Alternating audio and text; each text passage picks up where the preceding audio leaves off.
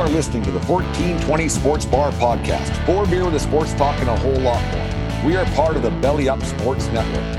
Listen in as Brent and Dave invite you to belly up to the bar with them to talk about everything in the world of sports, just like you would do at your favorite watering hole. It's sports, beer, and shenanigans, so belly up to the bar with us, grab a beverage, and let's get into it. The 1420 Sports Bar Podcast, show 268, brought to you by SeatGeek and the SeatGeek app. Use promo code 1420POD at SeatGeek.com today and save yourself $20 and buy yourself one beer at a football game or a hockey game or whatever it may be. It's insane. They were talking about that the other day at the football game.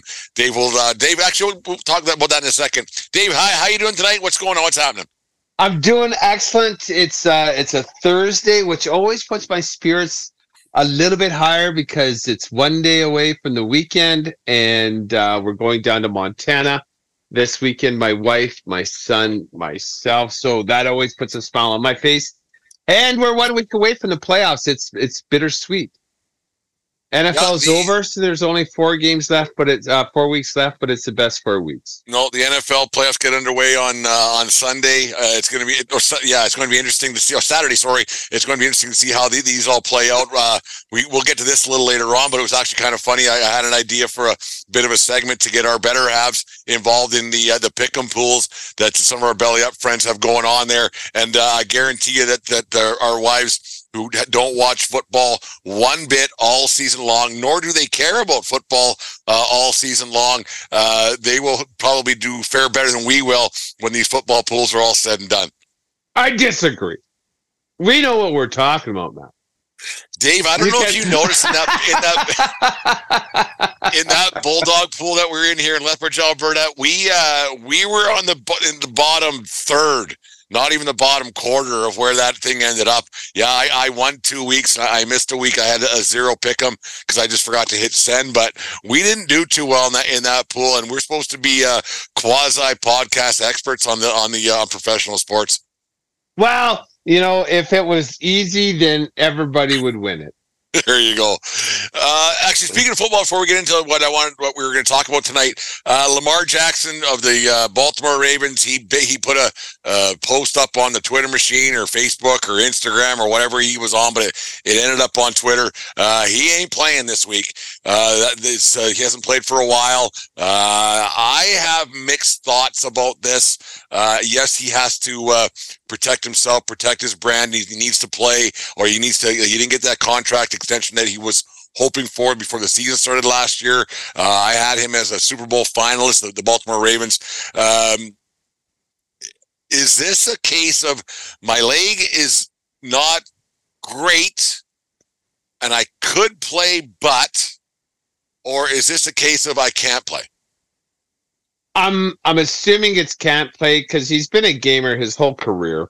Obviously, mobility is a huge part of his game and why he's so valuable to the team whatever team he plays for. I don't think.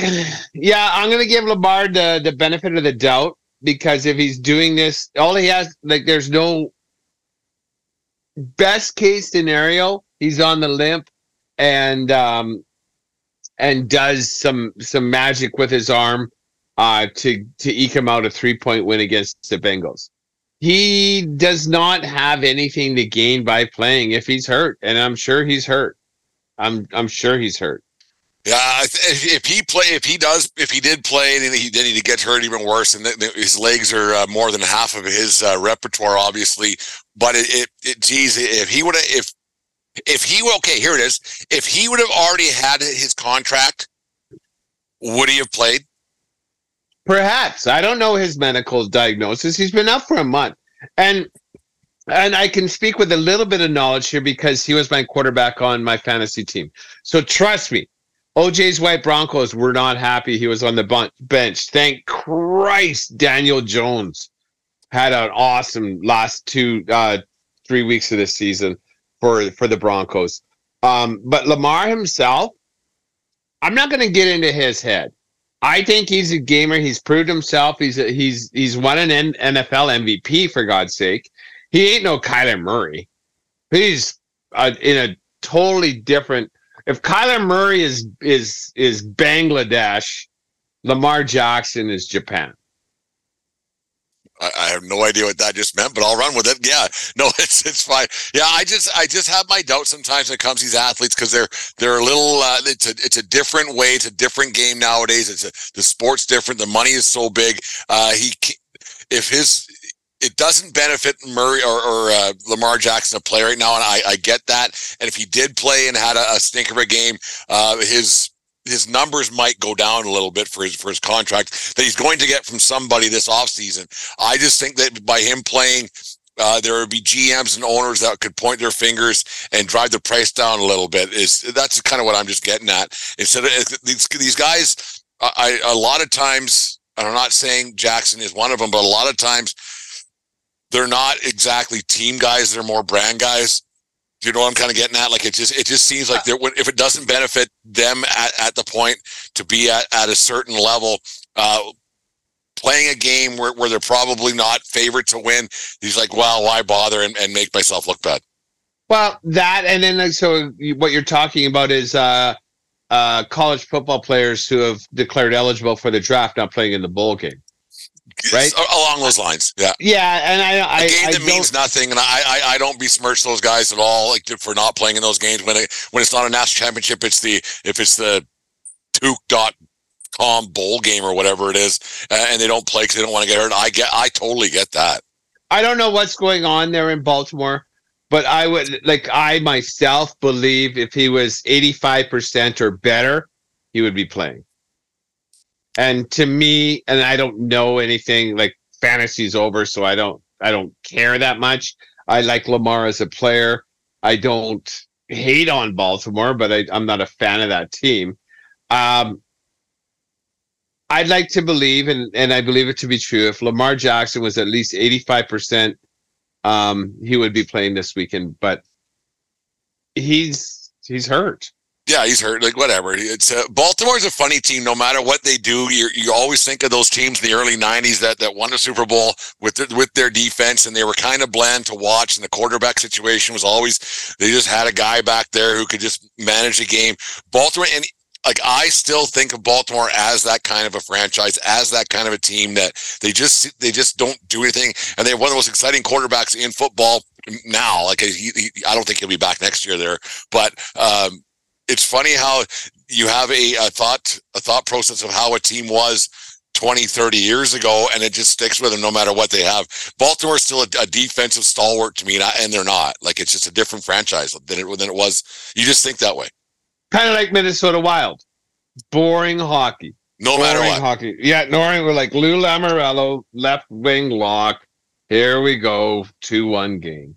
They're not like that anymore, but every time I think, oh, fuck, Minnesota. Yeah, so you just, because there's no way anybody, like, I don't care what kind of sports fan you are, there's no way you can watch every team and every game and the like. There's just no way that you can follow teams that closely. And even the guys, the professional guys who do this for an actual living, there's no way they could possibly, like Stephen A. Smiths of the world, they're getting fed information. There's no way that these guys can know that much about every team that plays in National Football League, or it's just, there's just no way. They need a staff. Yeah. Here's your talking points. This is what we were going to say about this. And here's your 12 things we're talking about today. Do a little research on this. Watch it. Yeah. Here's your 3 hours of sports you have to watch as opposed to 62 hours. Yeah, there's just no way. Yeah. Anyways, Dave, we'll get into what I was hoping to talk about tonight. We don't talk about a lot of hockey earlier on, like during football season's on, but there's like during the World Juniors, this kid, he's been around in the Canadian stratosphere, Canadian hockey for quite a few years now. Connor Bedard from North Vancouver. He's got exceptional status. He's putting up huge numbers for Regina Pats of the Western Hockey League. He's going to go first overall this year. The way the NHL draft works, there's a lottery. If you finish in last place, it doesn't guarantee you're going to be get the first overall draft pick. Let's rewind back to 1991 when a guy by the name of Eric Lindros, he was the same kind of deal, the much different players, Bedard and Lindros. The game's a lot different now. Lindros, he said thanks, but no thanks to the Quebec Nordiques. He said, I'm not, before the draft even happened, he told the Nordiques, I'm not playing there. I'm not coming. Don't draft me. Do something. The Nordiques, they put they dug their heels in. They drafted him anyways. Lindros didn't wear the jersey on draft day. He went up and shook their hands and said, waved, and that was it. Didn't put on the jersey. Didn't put the jersey on. He sat. He played for the Olympic team for a year, I think it was. He didn't, whatever it ended up happening.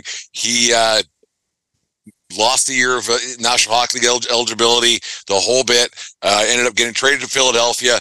Dave, would you look down on a kid like Connor Bedard, who's expected to be, I don't know if he's going to be a generational guy like a McDavid. I don't know if he's going to be a franchise guy like, say, a Patrick Kane. I don't know if he's going to be a Hall of Fame guy. But all signs are pointing he's going to have a pretty decent career.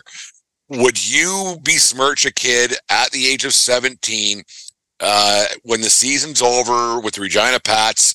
If he was to tell the Phoenix Coyotes, whoever gets the first overall draft pick, or let's say it's Phoenix for sake conversation, would you be down on a kid like Bedard telling the Phoenix Coyotes, or the Arizona Coyotes they're called now actually, that play in a college hockey rink right now? Would you be down if Bedard said, don't draft me, I'm not coming? Absolutely not. Back in the day, I was totally, I'm 100% different than I used to be. I was going to say 180%, but it's. But you're doing a 180 is what you're trying to say. Correctamundo. Like when Lindros did that stunt, I was quite pissy with him. Like, this is a privilege and whatever. If you're going to a franchise like Arizona, like, this is the Cleveland Browns on steroids of how you fuck up an organization. They've done everything, and I have zero idea why Gary Bettman and the NHL insist on keeping that team in Phoenix, where it's not 30 years. It's not working. It's getting worse. They're playing in a college arena now, and they've had not even selling out.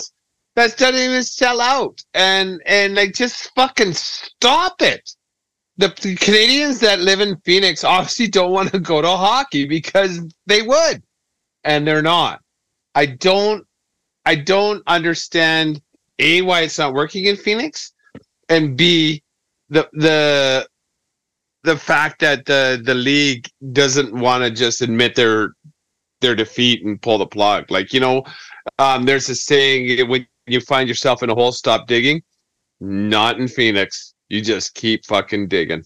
Yeah, you wonder what. Like, I have no idea why it's gone so badly. I haven't done that much research. It's just gone badly since day one. From their uniforms to their moving, they were in downtown Phoenix at the America West Arena at one point, or I think it was a basketball Coliseum back in, like, where they had obstructed seats. So that was a bad decision at first when they left Winnipeg, which is a situation that because Winnipeg couldn't get a new rink, and then they ended up going to Phoenix, and then they moved out to Glendale, which is 45 minutes away from downtown Phoenix. So then they had that disaster, and then they got kicked out of the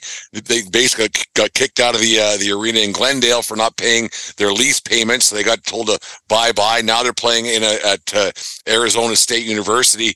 It just seems like the kind of a mess that a kid of Bedard's stature I could just flex his muscle and say, trade the pick, because I ain't going. And I have we're happy with the NCAA, and they're figuring out with this name, image, likeness thing, the NIL deals. And I don't understand why a player can't do that. Like, all Connor Bedard has to offer is his skill set.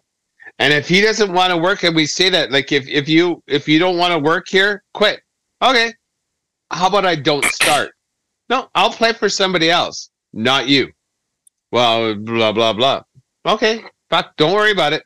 I'll sign a Tim Hortons deal. I'll sign a Nike deal. I'm going to sign shit, and I'm going to be fine. It's not the good old days where I'm going to have to go and work and shovel shit for the farmer down the street.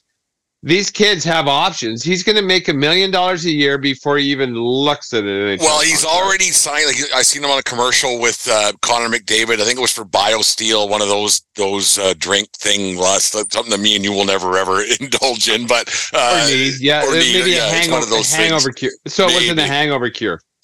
That's what we would use it for, but I don't think that he would. He didn't look like he's got down or gotten into her a little bit just by he looks like. Well, he's only 17. 17 years old, so he's not allowed. That's junior hockey, so whatever. But these guys can make some money on the side. And the thing is, with the National Hockey League, is that they have the rookie deals are for, I think it's $875 for the first 3 years. And so for the first 3 years, he would be stuck at $875. Yes, he would have some deals in Arizona, but not the deals he would get, say, in a place like Chicago, who's having a tank for Bedard kind of a season, where the billboards would be there, the extra marketing abilities that he would have, and then playing in front of 20,000 people compared to playing in front of 5. There's just more money. It's just simple math. And you think that the NHL would do something about this and not have a franchise that is just so inept that nobody wants to even play there. They got guys sitting out now with that Jacob Chikrin guy. He's like, I'm good. I'm not. Just trade me, and they won't. No, I don't think there's more behind that story that we'll talk about another day. But you just go like, I don't feel bad. Like with Lindros back in the day in '91, I was like, fuck him. And then I got thinking, no, man, I felt the same way. Like, they're shitty. He doesn't want to go. And then some guy, it's before I knew you, Dave. I was arguing with some hockey guys back then, and I said, we're deciding that we don't want to go play junior here or junior there, or if you want to go work here or you want to go work there. He's just doing the same thing. Oh, 100%. And then also, too, like when you're talking about that whole Lindros thing, you said they were shitty with Quebec. Quebec wasn't shitty. They weren't shitty, no. They had Forsberg, like Lindros not going there. Philly traded Forsberg to Quebec, and the next year they went to Colorado. And it was Stanley Cup because of that trade. Yeah, 2 or 3, no, yeah. Because they had Sakic and then like all the trades that happened after because of the deal they got for that Philly gave Lindros. All the trades that happened because of those and the players that went here and there. That's the only reason why the Colorado Avalanche won their first couple Stanley Cups. And and that's factual. Like there's no getting around that. Yeah, just look it up. Like they Sakic was his first 2 years in the league for the Quebec Nordiques. Everybody knows him and loves him as an Avalanche, but no, he was a Nordique. And Forsberg came from Philly to Quebec.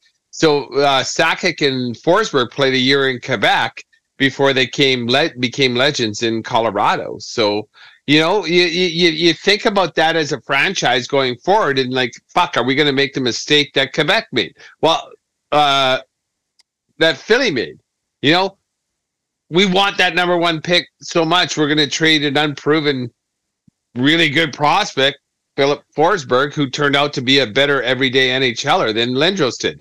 And I understand Lindros' injuries cut his career short, but that's sports. Well, that's sports, and Bonnie and Carl Lindros didn't do the marketing thing quite that well back in the '90s. Like they were pretty forefront. They were pretty vocal about their son's career, and maybe that's one thing that maybe there was a lot because there was a lot of sour grapes right to the end of Lindros' career because of that situation where people are like, I don't like him because of that, and that went on for 15 years or however long his career was. People hated Lindros, even if you talk normal, not like say talking as a human being. People go, no, he should have went to Quebec. Well, no. Yeah. Well, no, it wasn't. Yeah, and I was one of those guys. I didn't hate on him, but I really never could get behind him. He was a hell of a player. He was so big and strong and fast. Lindros never got the love, I guess, is one way of putting it in the hockey world here in Canada because of that situation. And it was. And you look back now, he wouldn't have been able to market himself as well in Quebec because of the language barrier. There were situations that happened back then that he didn't want to go because they had a couple of seasons where they weren't so good and he just didn't want to go. And that was maybe the language barrier was a thing, but that's been a thing forever here in this country, right? There's just there is a division with the French Canada and English Canada that we're never going to change, but he just didn't want to go. And he told the Nordiques, I'm not going. And they still said, well, we're drafting you. But which turned out better for the franchise. Yeah. So here's the alternate universe thing. Let's say he says, okay, I'm going to play for Quebec. And then after 2 years in the league, him and Joe Sakic take their wagon over to Colorado. Do they win? How many? Did they win 2 or did they win 3? I think they got 2 with him because they got the one. They got the one before Bork, right? And then the Bork one, yeah. Yeah. I think, yeah. So nonetheless, does Colorado win 2 Stanley Cups with Sakic and Lindros? Nope. Does Philly do better with Forsberg? Because they don't end up with Roy because the way that deal turned out and the players that they could flip to get Patrick Roy. Probably. Right. Yes, it's just one of those crazy things, but it's odd. It's odd the way that all turned out. So the disrespect that Lindros showed the Nordiques franchise helped them out. Colorado. It helped out the Colorado Avalanche, the people in downtown Denver to win the Stanley Cup at the Pepsi Center back then. Yeah. Yeah. Or, no, it might have been actually McPhillips Arena. McNiven. McKee Arena. I think we probably got it all wrong. Yeah, you wonder if Bedard, if Bettman will step in and say, no, you have to go. Like, you wonder how that deal is going to go if Bedard and his group say, I'm not going there. I'm not. And then Bettman says, you have to. Fuck you. Then I'll just go back to Regina. Yeah, show me the piece of paper with my signature on it. Like, you don't own me. You own my rights to play professional hockey. I can go play in Sweden for a year because I'm not a signed player in the NHL. Yeah, if he doesn't put his name on the piece of paper, he can just go back to Regina for another year and put up massive points. But then you get to that situation where if he gets hurt playing in Regina, where some 6'5" goon in Lethbridge decides to take him out on his last year of junior hockey, then what, right?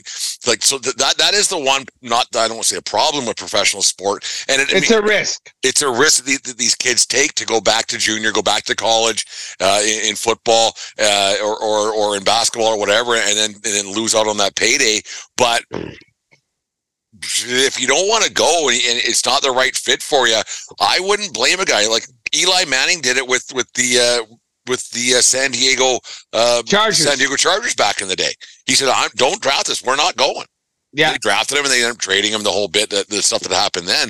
And I kind of commend that these guys do that now, because at the end of the day,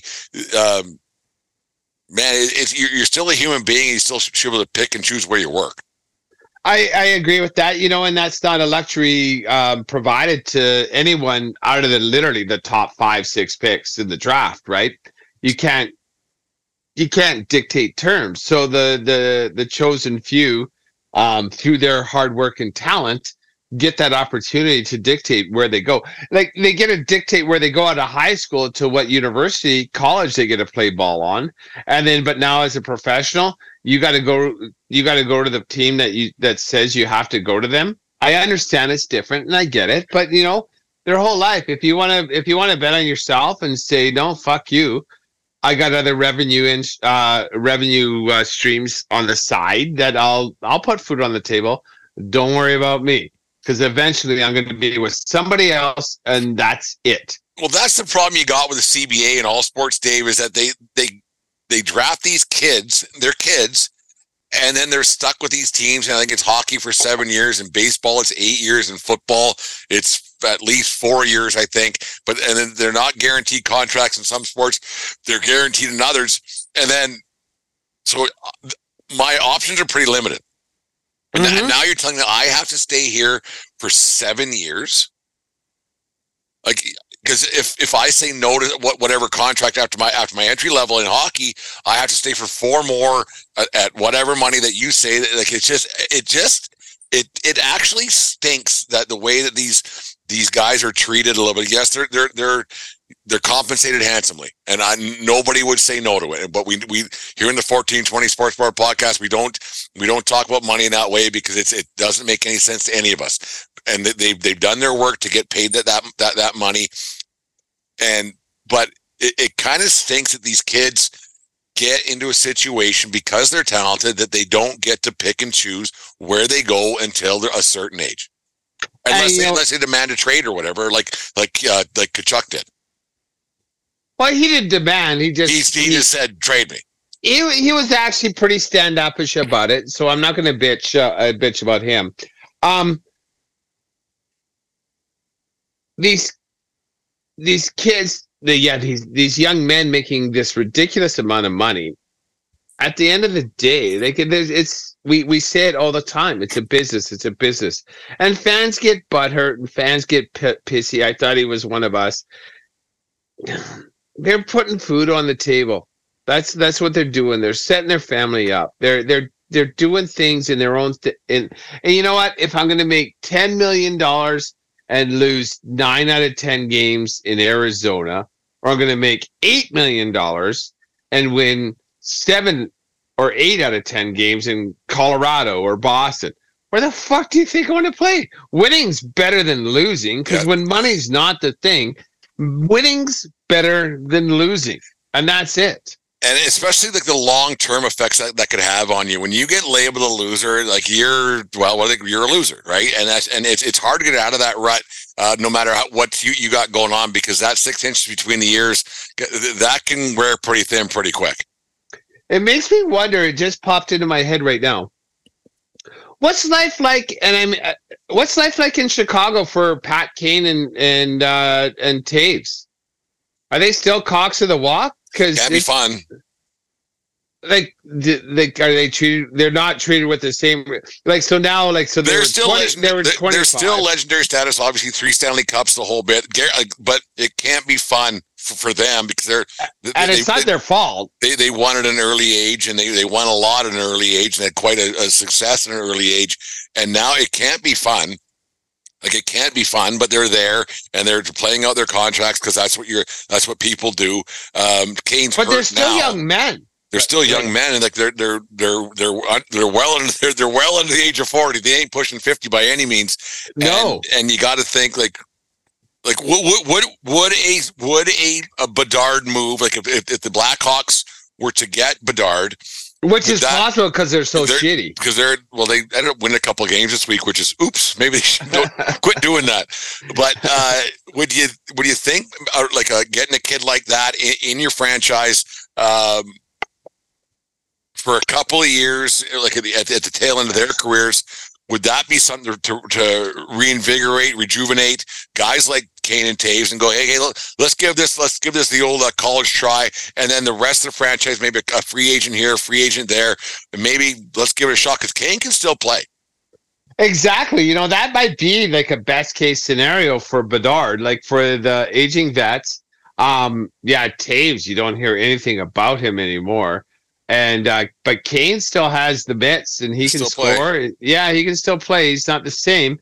But to have those two with Bedard, show him the ropes, make a couple of savvy picks, that'd be a wonderful place.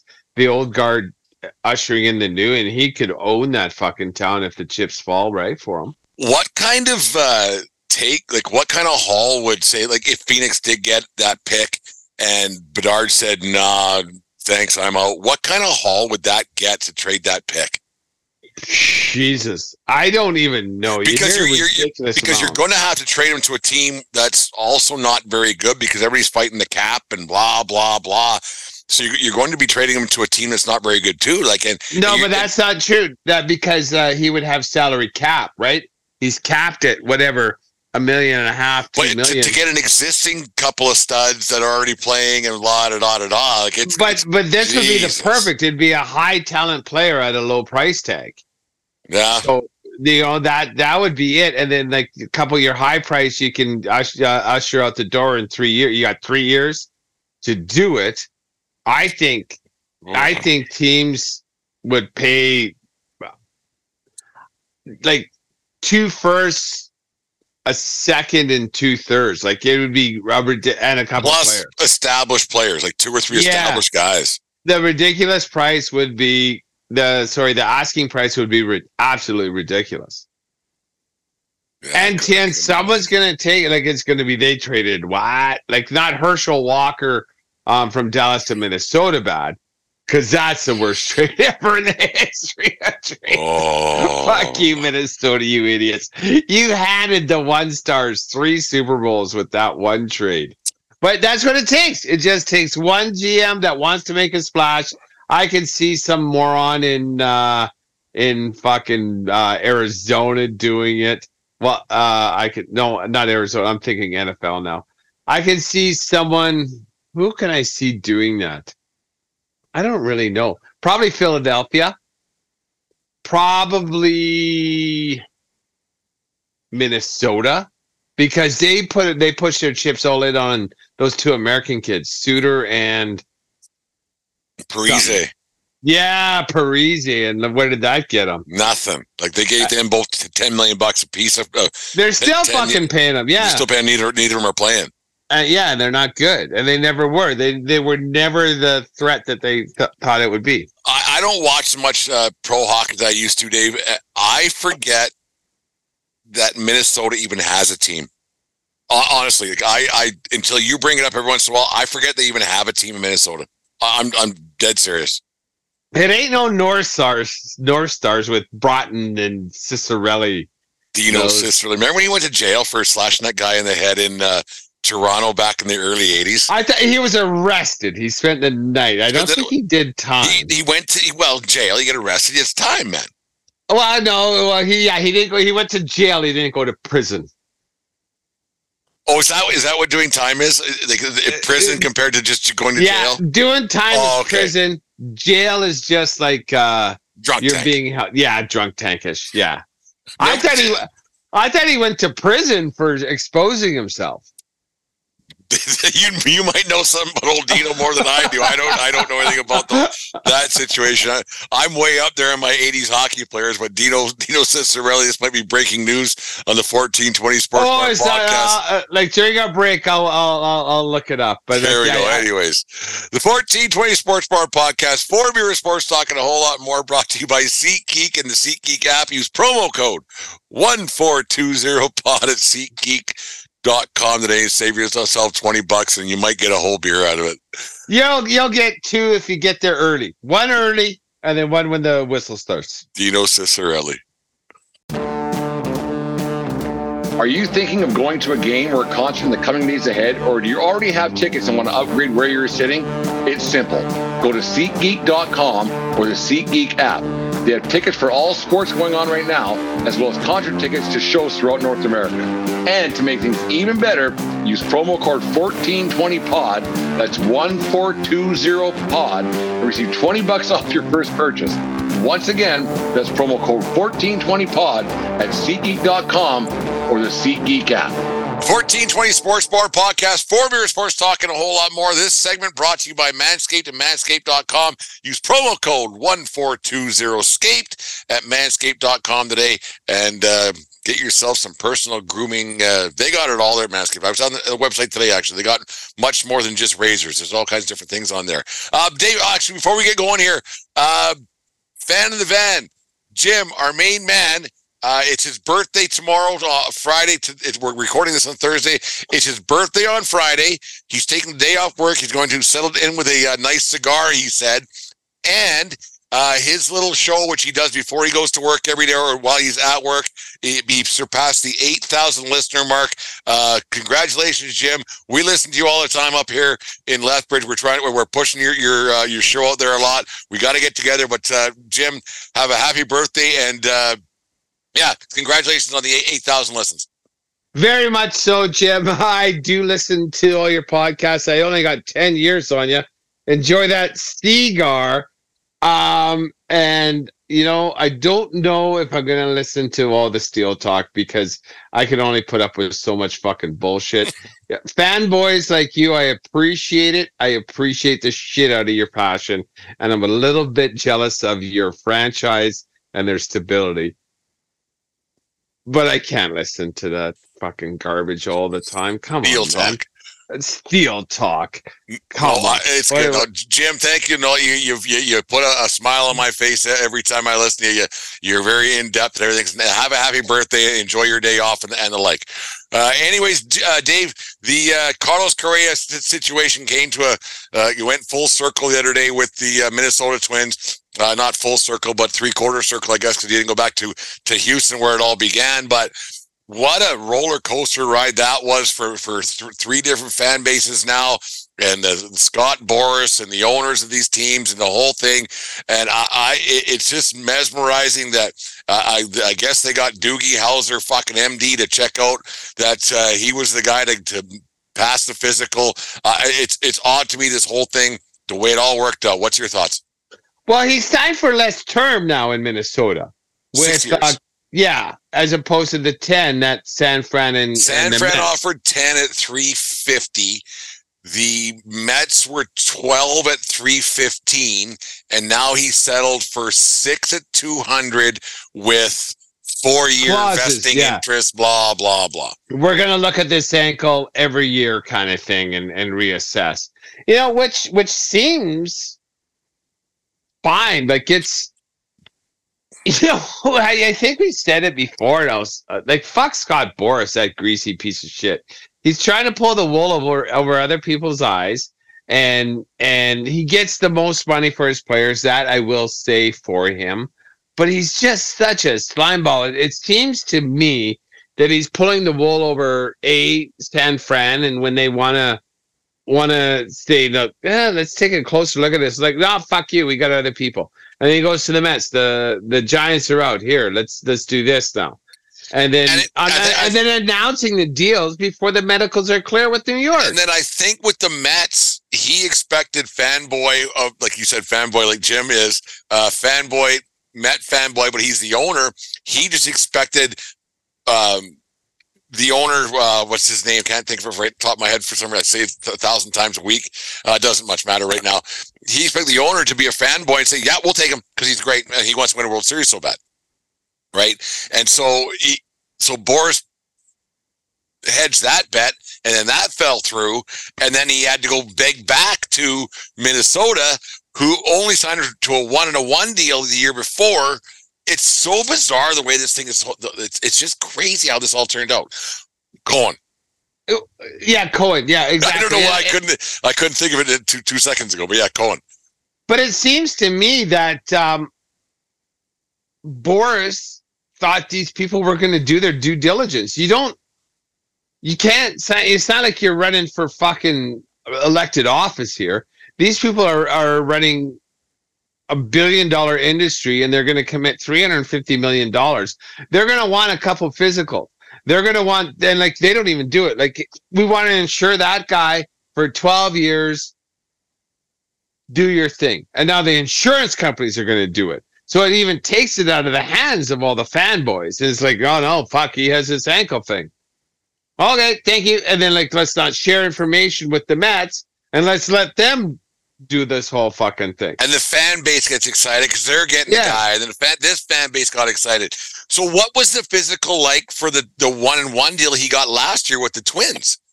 Like the 1 year, and then so do they? I think that must have been just to get him to this unrestricted year, maybe. Like, no, I don't know, because he could have went longer term and he didn't get it anywhere. I believe. Yeah, see, and I don't know. I didn't start following until actually the Mets got involved, and then then I kind of read about it, and then when the Mets walked away, I really looked into it because I couldn't figure out, how do we know all this shit? Like, here's a thing. How about you just tell me when the fucking ink is on the contract? Don't tell me this is agreed upon. Don't tell me this. Don't tell me that. Tell me the fucker is signed. Because you know what? When Verlander went to the Mets, he was signed. 2 years ago when Scherzer went to the Mets, he was signed. When all these people, it's not like we're not telling people what we've agreed upon. Just tell me when it's fucking signed. And that's another thing that pisses me off about people like Scott Boras. That pisses me off about these insiders. Like, don't tell me rumblings. Tell me when there's fucking ink on paper. Well, that was the thing that was confusing. Let's go to the Judge deal. They said pending physical. Okay, that's fine. Then why announce it that he's signed? He's not signed. When it's a done deal, he's got he has a physical. There's ink on paper, like you said. That means he's actually signed. Don't get fan bases excited about this situation because all of a sudden you got people buying jerseys and this, that, and the other to say there's got to be 150 fucking people with Carlos Correa San Francisco Giants jerseys right now. I'm sure. Yeah, right. Because someone on the know wanted to have their shirts out on the corner. Because that went on for quite some time, and a good thing the Giants don't have the names in the back of their jerseys. So it would number 20 whatever. But the Mets, same thing. There's people with Correa jerseys from the Mets that people bought from Fanatics or Lids or Fans Edge or wherever, and you're like, okay, now he didn't sign here. So people are spending their hard-earned money on this shit when nothing's actually done. That's a good point. Well, I don't really have a lot of sympathy for those people because you don't have to be the first fucking person to get a jersey. But there are though. Yeah, there are, and you know what? I feel a little bit. Well, I don't even know. I don't know where I feel. There's the cottage industry, like your buddy out in Yankee Stadium that sells the T-shirts. He might have if he Bald worked. Vinny. Bald Vinny. I imagine he has a stand by the Mets. He probably has a couple 22s. No, he hates Mets. But I bet you he like. I bet you. But there's a Bald Vinny who sells T-shirts out by Citi Field. So he got a bunch of T-shirts made. Like every place has them, and so like don't fuck with people like that. That's a good point, Dave. Like don't fuck with people like that. Yeah, but you know everybody wants to be the first, and now this is what you got to do. Yeah, breaking news as heard from Joey Jojo on the Joey I Make Shit Up network. We'll tell you the 3 times you got it right next year, but we're not going to tell you the 30 times you got it wrong. Yeah, breaking news from Adam Schniffner, not Schefter. Like it's crazy. Like it's a wonder that teams allow that, and because teams don't need that bad press either. Well, it's not the teams either. Like this is But if I was an owner or if I was a GM, I'd be going to Boras and I'd say, "Listen, asshole, you say one fucking word." One word. I'm not dealing with any of your guys. We lost without your guys. We're going to lose with, or like we're good. I kind of agree. Like when you're doing this kind of shit, and then like you're agreed on paper, we need 3 conditions met. If one fucking word as to the terms of this deal gets out, it's off. Done. We're out. Like, give us 4 days to do our shit, and if like by this time on Monday afternoon. If you haven't heard from us, then you can release it. And then on the other side, and then to tell them, say, listen, if the deal falls through because of a physical, because of this, because of whatever it may be, we won't say a word either. So you can go and shop your guy around. We won't tell anybody.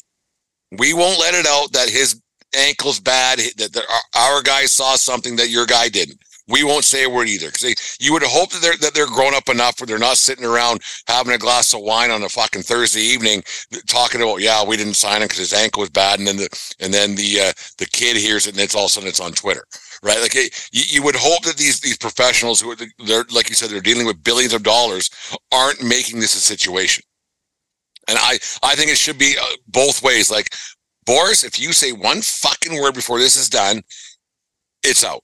We'll revoke. We won't even let him sign a contract. Yeah, and then and the other way too. If the deal falls through for whatever reason, we won't say a word.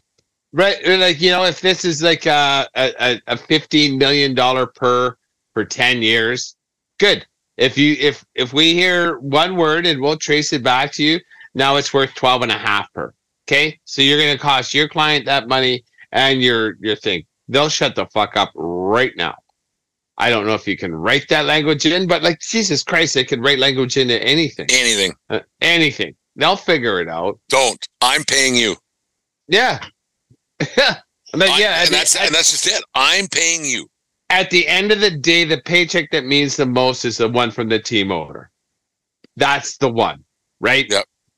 And then if those checks aren't getting cashed or there's one less zero on that check, then things will change. And the thing is, Dave, and people forget this. Those fucking agents work for the players, and I think that gets lost a lot. We've bitched about this a ton. That gets lost a lot, and people should listen to the 1420 podcast a lot more and realize that at the end of the day, the players are the bosses. Well, Freddie Freeman fired his agent because Freddie Freeman would have played for less. Listen, agent, if here are my directives. Do this, and don't fuck things up because I will get someone else to get me that deal. This is where I want to play for. I'm the one with the talent, not you. Yeah. Like I can find. There's a lot of you. There's only 5 of me, right, in the Major League Baseball right now. There's only 5 of me. There's 1,000 of you rolling around. There's another lawyer. There's another ex-player. There's somebody else wanting that job to scraps, like that want that commission to do not a whole bunch. Yeah, do you think that guy wants to chase an ambulance or sign me as a client? Like what the fuck, right? Yeah. No, it's crazy. Okay. No, it's insane the way that Correa thing. You'd like to hear how that went on and how the deal went from a 1-1 2 years ago to a 12-year deal with San Fran to a 10-year deal with the. And then, do we know the injury either? It's an ankle. It was something that happened in the minor leagues. He's never actually missed a game because of it in professiontional baseball. But it's an ankle injury. How it's going to age. And so that's probably it. I don't know. Like I talked about before, there must be some kind of X-ray or an MRI or something or a caliper or whatever that shows bone deterioration. So he was good. His ankle is good for 6 years, but not 10 years. Like it's odd. Like I don't even pretend to have a medical degree or even research that kind of shit. But it's odd that we'll give you 6, but not 10. You know what? But when we talk about injuries, there's things I did in my athletic career. Like I sprained. I got a severe sprain in my left ankle. Like to this day, I can feel it. It's just not as strong. And of course, I'm not a professional athlete. But when I'm walking, like at the age of 53 now, not putting immense strain or anything on it, I can feel it. When the weather changes, I feel it. Yeah, I got a hip problem when I had my junior hockey days.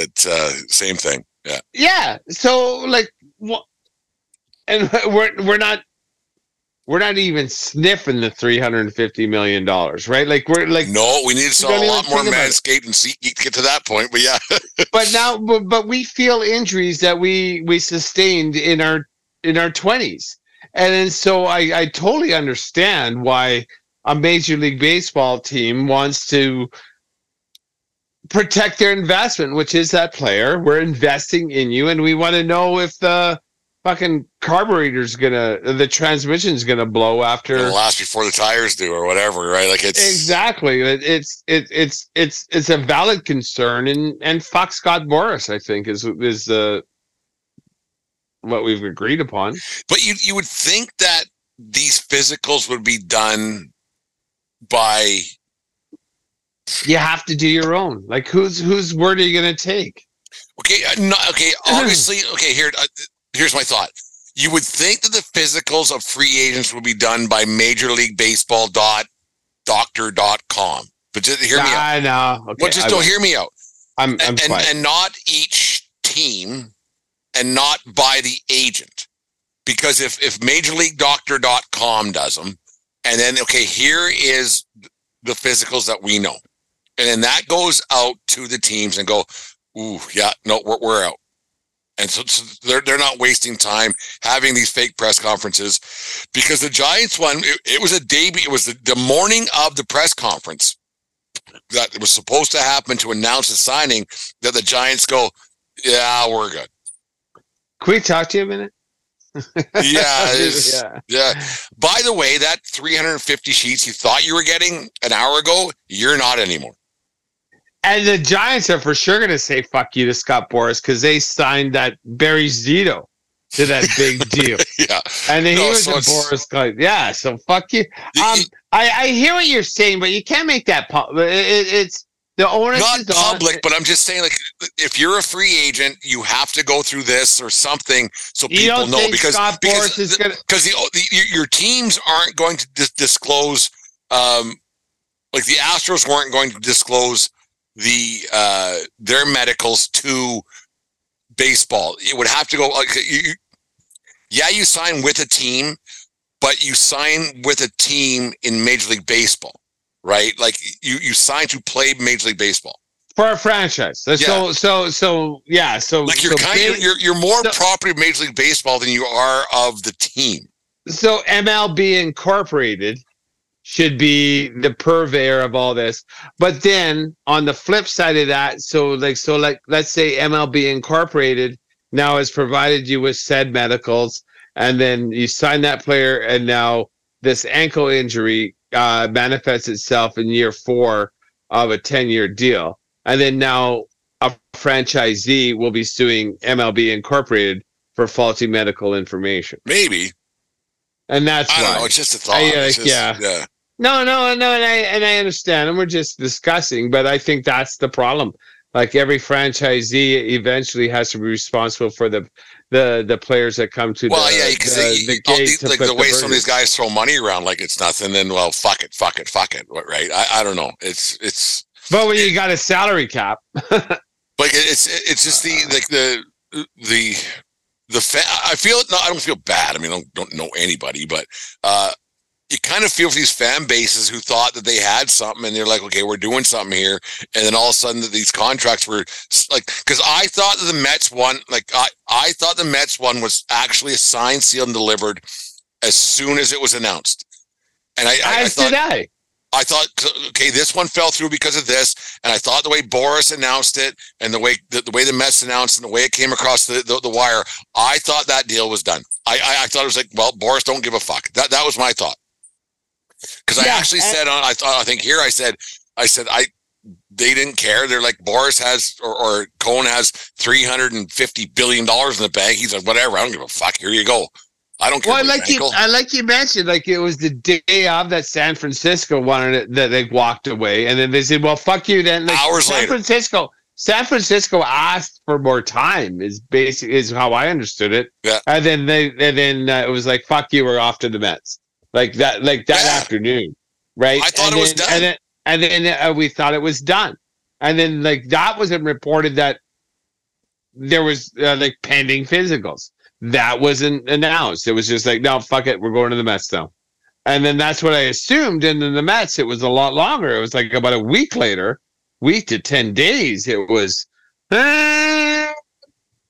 may want to revisit the structuring of this And then it went away for a month, and I understand Christmas and New Year's happened from that. And then now, like it's Minnesota. Like, but do we know it's Minnesota? Maybe Minnesota is going to say because this contract is now announced with a lot of caveats, a lot of like, if this, then that, if this, then that. Like, so it's 6 guaranteed and a contract that actually makes sense. Like as much as making $33 million to play shortstop makes sense. I mean, we're not bitching about it, but this contract actually makes sense. The guy who's 27, 28 years old, 6 years, $33 million, height of his career. It actually makes sense. It's a sensible contract. With a surgically repaired ankle is what I've read. Like, so like it actually makes sense. Yes, it makes sense, and heaven forbid that we finally come back to sensible, right? Like, we got to shoot for the moon, and I understand that's what Boras. Well, shoot high, aim low, and then you settle in the middle somewhere. But this one makes sense for the team. And then of all teams, Minnesota would know, as you would think, they would know his medical history as well as the ankle and all that kind of stuff, and. I don't hate the Twins, so I hope. Well, that press conference yesterday must have been a bit. I didn't watch it. It was on, but I didn't have the volume on. It must have been a bit awkward. Yeah, this is where I always wanted to be. We're trying to build a winner here. My family has roots here. You did everything you could to not be in fucking Minnesota. From the first contract you got to do the 1-1, and then you opted out. and it said, I'm out. And then you would try to go to San Francisco of all places, who was never going to win. Then you go to the Mets, who do have a chance to win, but you never know, who haven't won since whatever year. And then saying, yeah, we got a chance to win here in Minnesota. Like, that press conference must have been hurtful to fucking listen to. Actually, but like when you think of it this way, it was Boras that was driving that bus. He was just a passenger. And it's not like Boras has to take all these press conferences. He's just doing press releases, fucking hiding behind the thing. Correa has to get on the camera. Maybe Correa said, like, I like Minnesota. I like living here. I don't know that, but I'm always going to give the player the benefit of the doubt, and they'll shit on the agent. You can't blame a guy for that. That's why they get free agency and everything else. They play to get that and the like, but fuck, man, that's got to be a tough fucking go. Like, to go to a place that you did, like, that's got to be like, oh, man. You tell me anything to say for $300 million, and I'm going to probably say it. Oh, he better have a good first season there in Minnesota, because he couldn't wait to get out. Boras couldn't wait to get him out. We don't know that. It's awkward. I mean, anyways. It's awkward, but like I said, 300 sheets makes awkwardness go away. Yeah, all right. You don't like me. Pay me. I don't care. Whatever. I don't fucking care. Anyways, the 1420 Sports Bar Podcast, 4 beer sports talk and a whole lot more, brought to you by Manscaped and Manscaped.com. Use promo code 1420SCAPE for all your personal grooming needs today. And it's Minnesota during the summer. All you got to worry about mosquitoes. Like a Vikings player. Great ballpark. Oh, wonderful. Like, I love that part of the planet. Like, planet North America with the woods and great ballpark, water ski. Oh yeah, it's. Oh, I like Minnesota a lot. Like in the summer it's great. Yeah. Yeah, in the winter. Well, winter. It's worse than Canada. Yeah, it's a lot of snow, but nonetheless, there's worse place to play. There's worse places to play. 100%.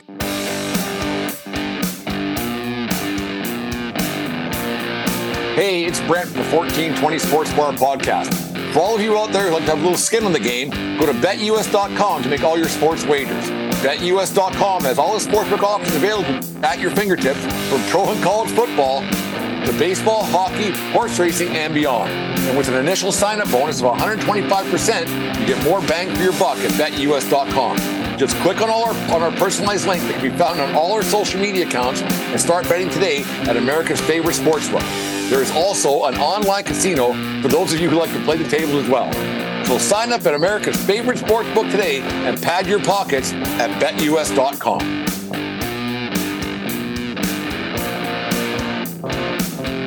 1420 Sports Bar Podcast, 4 beer sports talk and a whole lot more, brought to you by, I don't even know, it doesn't much matter right now, lids, and just go to our links and find them. Anyways, Dave, I sent it out a little bit late today, so your wife couldn't get the picks out. Like we talked about the show first going out there.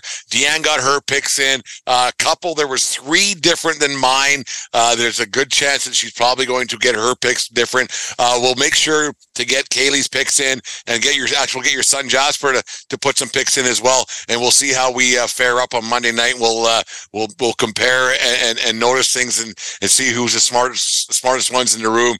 Not the 2 podcast guys or 3 people who don't watch football at all. It should be interesting to see how that turns out.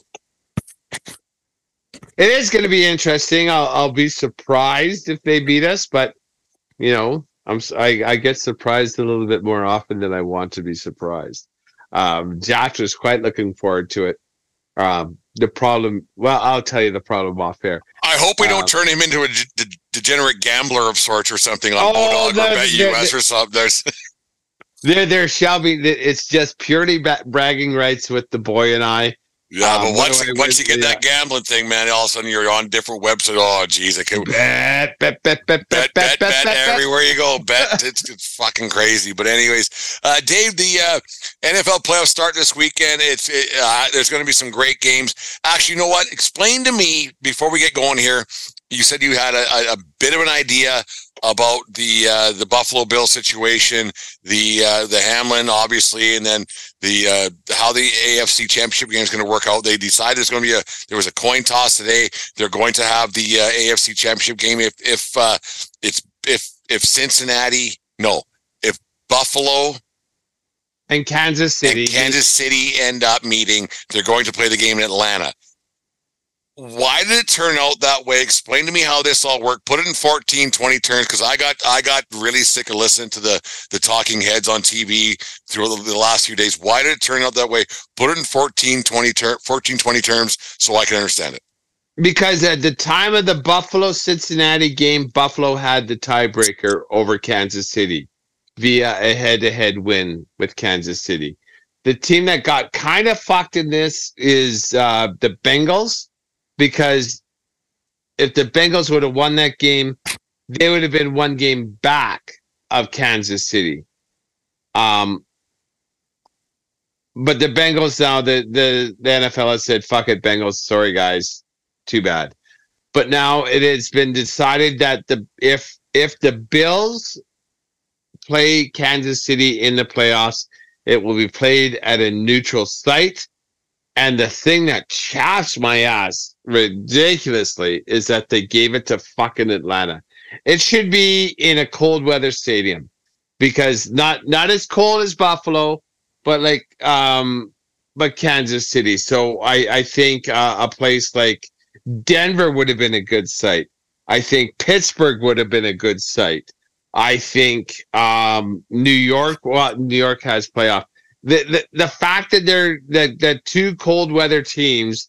Now that you mentioned, I think Seattle's going to be done this weekend. What about a quasi cold weather site where it's not frigid, horrible, but it's not warm? Seattle it's not warm this time of year. It's damp, it's wet, different kind of a climate. Yeah, put them in it, but that's a playoff team though, right? Well, they'll be out this weekend. No, I get it, but you have to give it to a team that's not in the playoffs. And I think they're set up, and there's some security and things that has to happen. So just in case Seattle does find a way to venture through, yeah. Yeah, no, and that's it. I think it's garbage. I think Pittsburgh would have been a great site for this, because a football mad thing that fan base. That would have been awesome to see, because to see Kansas and Buffalo come to Pittsburgh and have that thing full of Pittsburgh fans that just want to see football, I think there'd be no greater. You wonder what kind of crowd that's going to draw. So now you're going to make these assholes fly. When I say assholes, I guess it's like a national championship game that people flew to fucking LA to watch that stinker of a fucking football game tonight. Yeah, and then what do? Do you offer tickets to the season ticket holders of the Falcons first, or do you split the stadium in half and give Buffalo season ticket? It seems to me a fucking cash grab beyond all recognition. Pittsburgh's a lot closer. People could roadie to that. I'm not intimate with American geography, but I think that might be less than a 10-hour drive from both places. Atlanta, everybody has to fucking drag their asses south. Fuck. If I didn't love the NFL, I would hate the NFL. Yeah, there is that too. It's going to be an odd situation the way they seem to make decisions. They of all the big four sports leagues, baseball, football, basketball, and hockey, the one that cares the least about their fan base because they don't care, I think, is football. I actually believe that they don't care. There is no doubt in my mind. We will put absolute human fecal matter on television, and you will watch it. We will play games at the most inopportune times for people to watch them, and you'll get up early in the morning to watch them. The NFL treats their fans horribly. It's like they're pushing the limit out every fucking year. Let's watch these monkeys dance. You're gonna watch. Let's see what. Let's just go until they don't watch, and until they don't watch, then we'll pull back. Then we'll add games and charge them more. Then we'll charge them more for preseason games, and people will they'll watch. And then we'll put a shitty product on Thursday night. And they'll watch. And they're going to watch, and we're going to sell. And then they'll charge the networks more money to have it. Yeah. It's unbelievable. It is. It's quite remarkable the monopoly that they have. It's NFL and everybody else. And excuse me, big burp. I don't know if you saw this chart. It came over a couple of weeks ago. Of the 100 most watched programs in the USA last year, 82 of them were NFL football games. And what's crazy, Dave? Like I watch football. Like I'm not a fan like you are. The guys are our friends at Level Playing Field, or our friends at Brutally Honest Sports are. Actually, we got to get a hold of them. They want to do a show with us together real soon. JD Kingsley's a new guy. They got going there with the air, and they want to get us on the show. But when you watch an NFL game, say if you're out and about, or if you're with a group of friends, by about the third quarter, the interest in a football game wanes pretty quick. Like there's people that are like, okay, it's on. Like it's kind of funny to watch how it's crazy, and then like it's on. And I don't think that is a Canada thing. I think that's fucking everywhere, man. People know enough about football, and it's a popular sport, and it's cool to be cool, but there's a very large population of people that lose interest the longer the game goes on. I hear what you're saying, and with all these football pools and fantasy, people are getting more involved, but like these are the stats, people. Like I myself am a fan. I 100% disagree with that. Especially with the access now to watch any game I want to watch at any time on that Sunday. I'll pick the game. I mentioned how I don't like watching Red Zone. I'll listen to Red Zone if I can't be watching.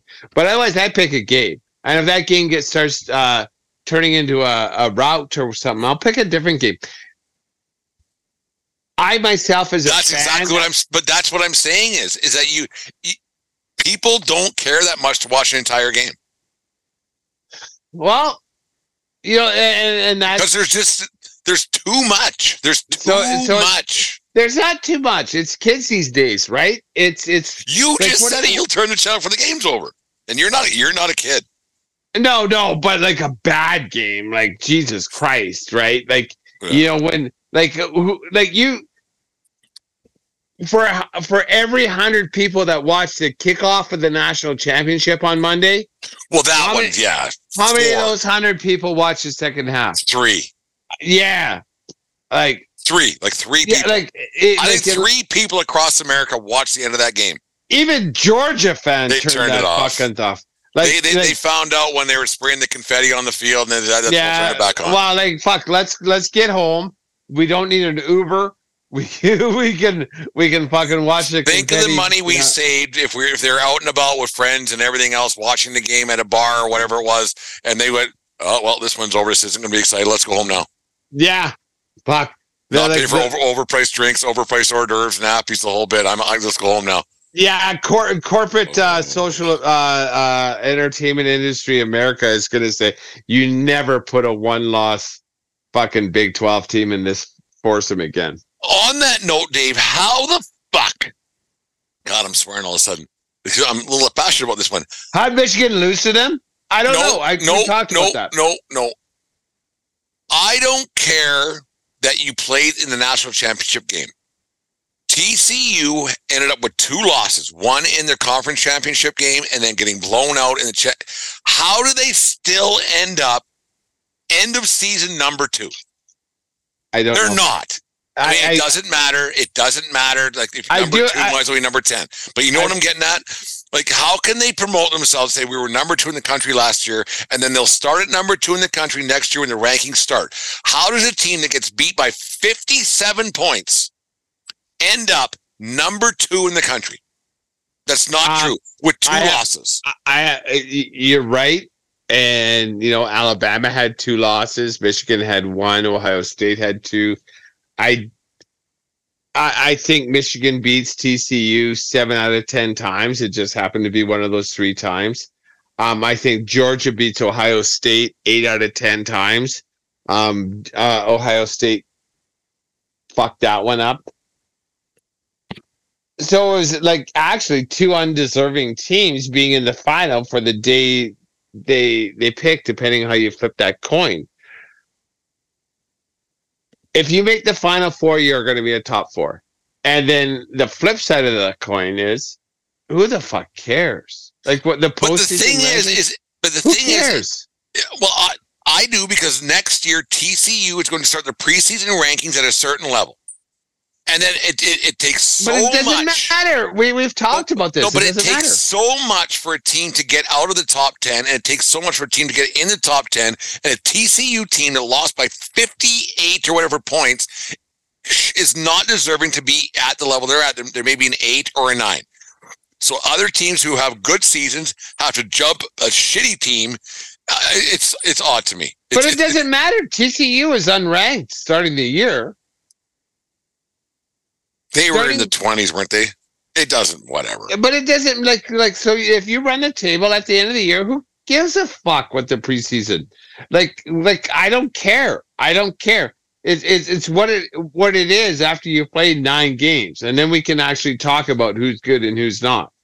Like talking about who's good and who's not after 2 games, after power conference elites schedule a patsy. It doesn't matter one thing. It doesn't matter one thing what your preseason ranking is, and I don't understand why you would get worked up about that. That drives me nuts. Anyways, Dave, well, you're not worked you get up. ready to who is better to end the night? I'm always ready for who is better. Dave, today was in sports history. Happy birthday to Tim Horton, born on this day in 1930. Who is better, Tim Horton or Tim Conway from Dorf on Golf Tim fame? Conway all day, every day. From Dorf. He was Dorf on Golf, and he was on Mama's Family, the Carol Burnett show. Yeah. Look him up, you youngins. Tim Conway was good, clean comedy. Now, I just saw a little bit that elephant skit, like, but anyways, I don't know if you know what I'm talking about. I do. Tim Horton. He was a hockey player for the Leafs, and most people don't know that. They think that Tim is just it's like McDonald's. Yeah, you don't know there was an actual person behind the name Tim Hortons. Yeah, especially here in Canada, like whatever, like a fucking. And we know his name because he started donut shop and it got corporate, blah blah blah, like McDonald's. Like watch the movie The Founder with Michael Keaton, and that's how we know McDonald's. It has nothing to do. The fact that we know Tim Horton's names has nothing to do with the fact that he was a hockey player, not a Hall of Famer. He died in a single vehicle accident in Paradis in 1974. Apparently, he had a bit of a cocaine problem too. I didn't know that. Yeah, just look at it. We just put a real stain on the 1420 podcast and the Tim Horton fans of our lives. That's kind of unfortunate, but anyways, yeah, Tim Conway, Dorf on Golf was funny. That was really funny stuff. It was hilarious. Good, clean, fun comedy. Who is better, Matty Ice, Matt Ryan, or Matt Stone from South Park fame?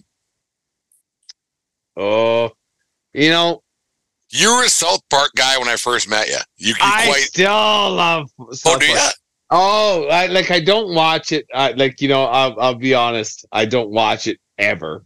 But I love it's Matt Stone and Trey Parker are the guys, and their movies and the Book of Mormon, the musical. They won a ton of awards for that. We almost went to that when we were in New York last year. We almost stepped in and saw it. I went to the traveling edition and in Calgary. We made a sojourn, and I dressed up as a Mormon missionary. That's how I went to that. Ooh. Oh, it was awesome. Fuck, I got props all over the place. And it was this is Matt Stone all the way. That guy, those two, Matt Stone and Trey Parker, are creative geniuses, and they're not afraid of anything. And that's I totally admire their way of going about their expressing their creative energy. Here's one for you. One guy who's I don't know if he's officially retired from the National Hockey League, but he's not playing anywhere right now. And a guy who's just starting his NFL career. He's in the playoffs for his second straight year. NHLer going to the Hall of Fame, in my opinion. Joe Thornton or NFL quarterback for the Cincinnati Bengals, Joe Burrow.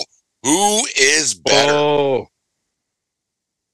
that question is being asked 10 years too early. I'm sorry. At this juncture, it's a no-brainer. It's Joe Thornton. Joe Thornton is just money. All that guy does. He was good, eh? He was so cool. good. Like, he did whatever, man. Exactly. Like, he just did his thing. He was excellent at his job. Passed the puck. The puck. Stood up for his teammates. Good behind the mic. He was everything. Which isn't just it. Joe Burrow has fucking he's got that it factor right now already. For sure. But it's only year 3, and year 1 was cut short by a knee injury. And so for now, Joe Thornton. 10 years now, and we're still sitting here doing this fucking show. That might change a little bit, but yeah, Thornton's a stud, man, and he was so cool. And going to San Jose when he did, just kind of he got into a mode there. Didn't win, but he got into a mode where he could just be himself and whatever. I'm playing hockey, sun's shining, so am I. Yeah, and had his teammates' backs, and it was pretty quiet, but like good behind the mic, just like a smart. He seemed like he had a good grip on life, and he was excellent at his game. I think he's a Hall of Famer as well. I got 2 more for you. Let's go with a wrestling-centric one. Scott Hall, he passed away earlier or late last year. Razor Ramon. Or Scott Stevens, National Hockey League Hall of Famer. 1 degree. I got a buddy of mine that went fishing with Scott Stevens, so I'm only 1 degree of separation from Scott Stevens. Scott Hall, I don't know how far away I am from him. An arm's length, at least. I hope he had some demons, that boy. But he did have some demons. But entertaining as fuck. Like just I was a bigger WWF fan at the time than I was a New Jersey Devils fan. This was a good one because I got to look back at it through the rearview mirror because the hits that Scott Stevens laid, he ended. The aforementioned Lindros hit back in the 95, I think it was 95 playoffs. Brad and Irene's wedding. I remember that. That was the day that happened. He ended Correa's career. He ended someone else's career. So it would have been 99, Brad and Irene's wedding. Yeah, so or 2000, whatever. Those look in today's hockey, those are predatory hits, and those were celebrated back in the day. You got to keep your head up, but you see those things now, and I don't know. Razor Ramon, and he played for the Devils, a franchise I just cannot and never will get behind.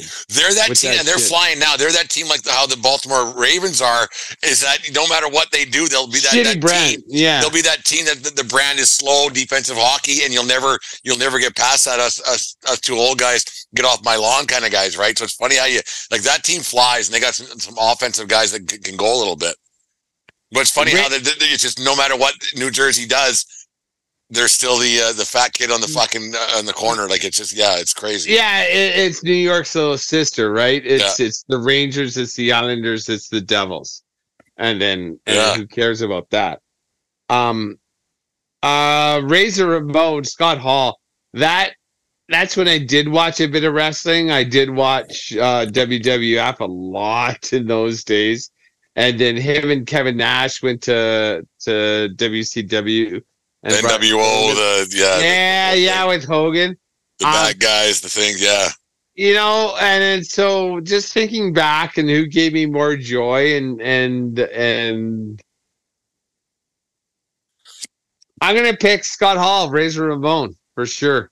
Without a doubt. Like the more I think about it, the more Scott Hall is the Scott I want. The way he would flick that toothpick, and then he'd wrestle with it in his mouth sometimes. And Chico. If he was fighting a jobber and his promos and stuff, no, he was great. Like he was one of the the last characters before wrestling kind of went to where it is now that I could kind of watch a little bit. No, it was fun to watch that kind of guy. Scott Hall, Razor Ramon, it was something else. Last one, guy rumored to become the next head coach of the Vancouver Canucks. They haven't even fired Bruce Boudreau yet, but there's already rumors that Rick Tocchet is going to be the next head coach of the Canucks, who are once again Vancouver's going to Vancouver.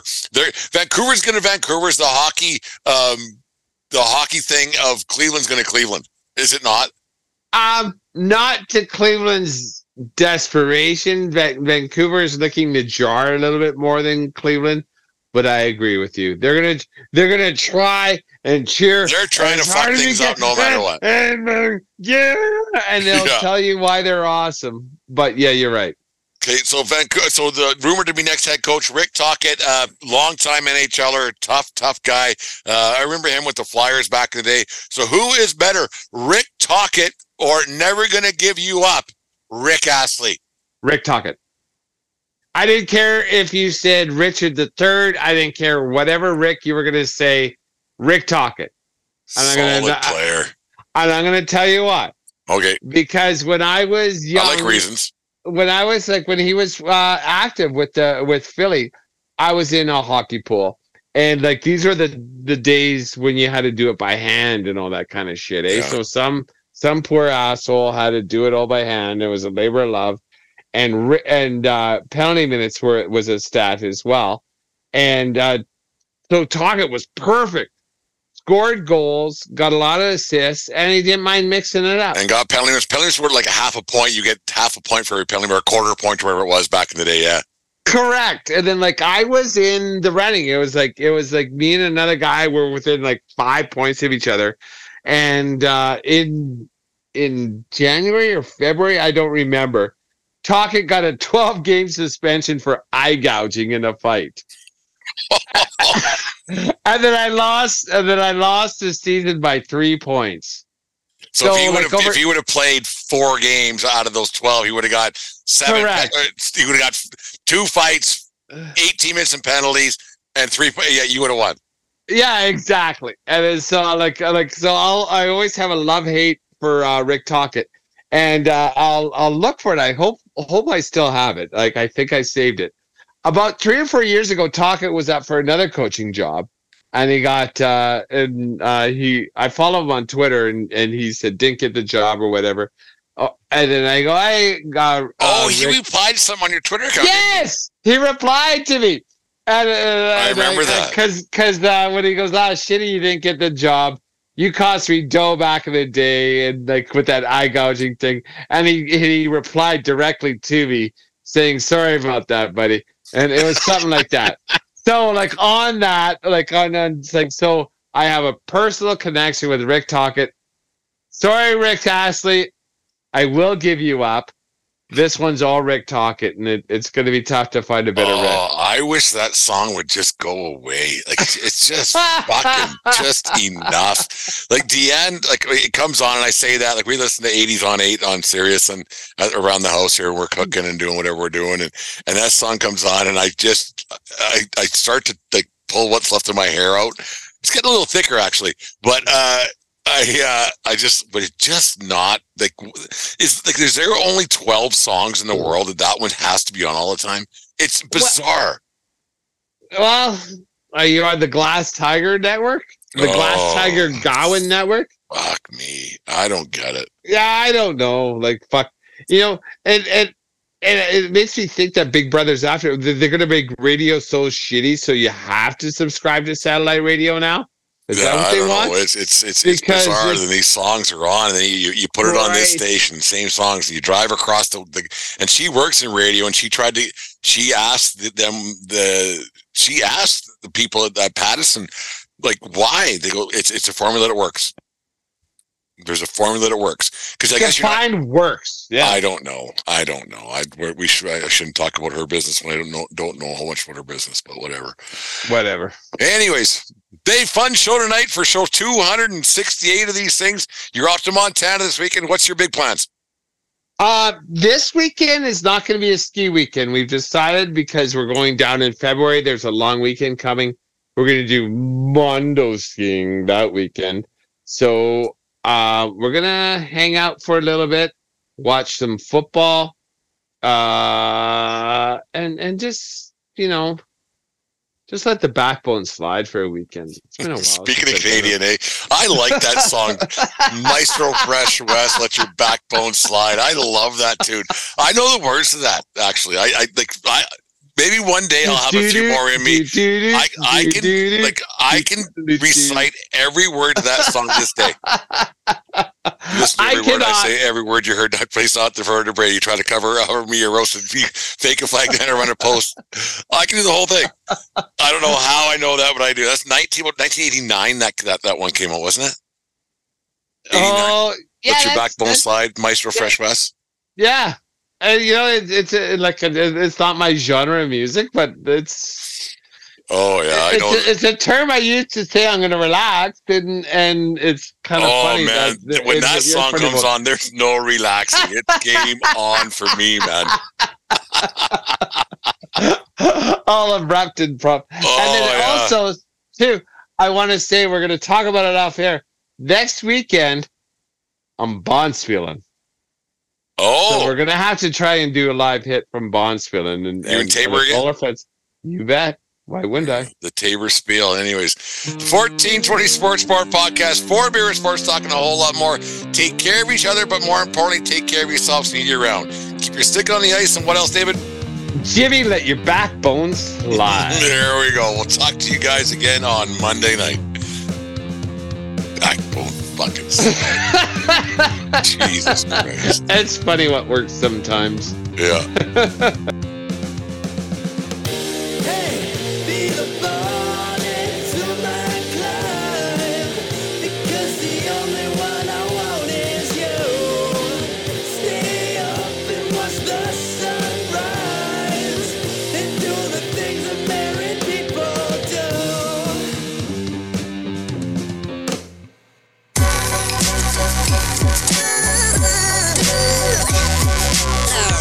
The following is a presentation of the Belly Up Sports Media Network.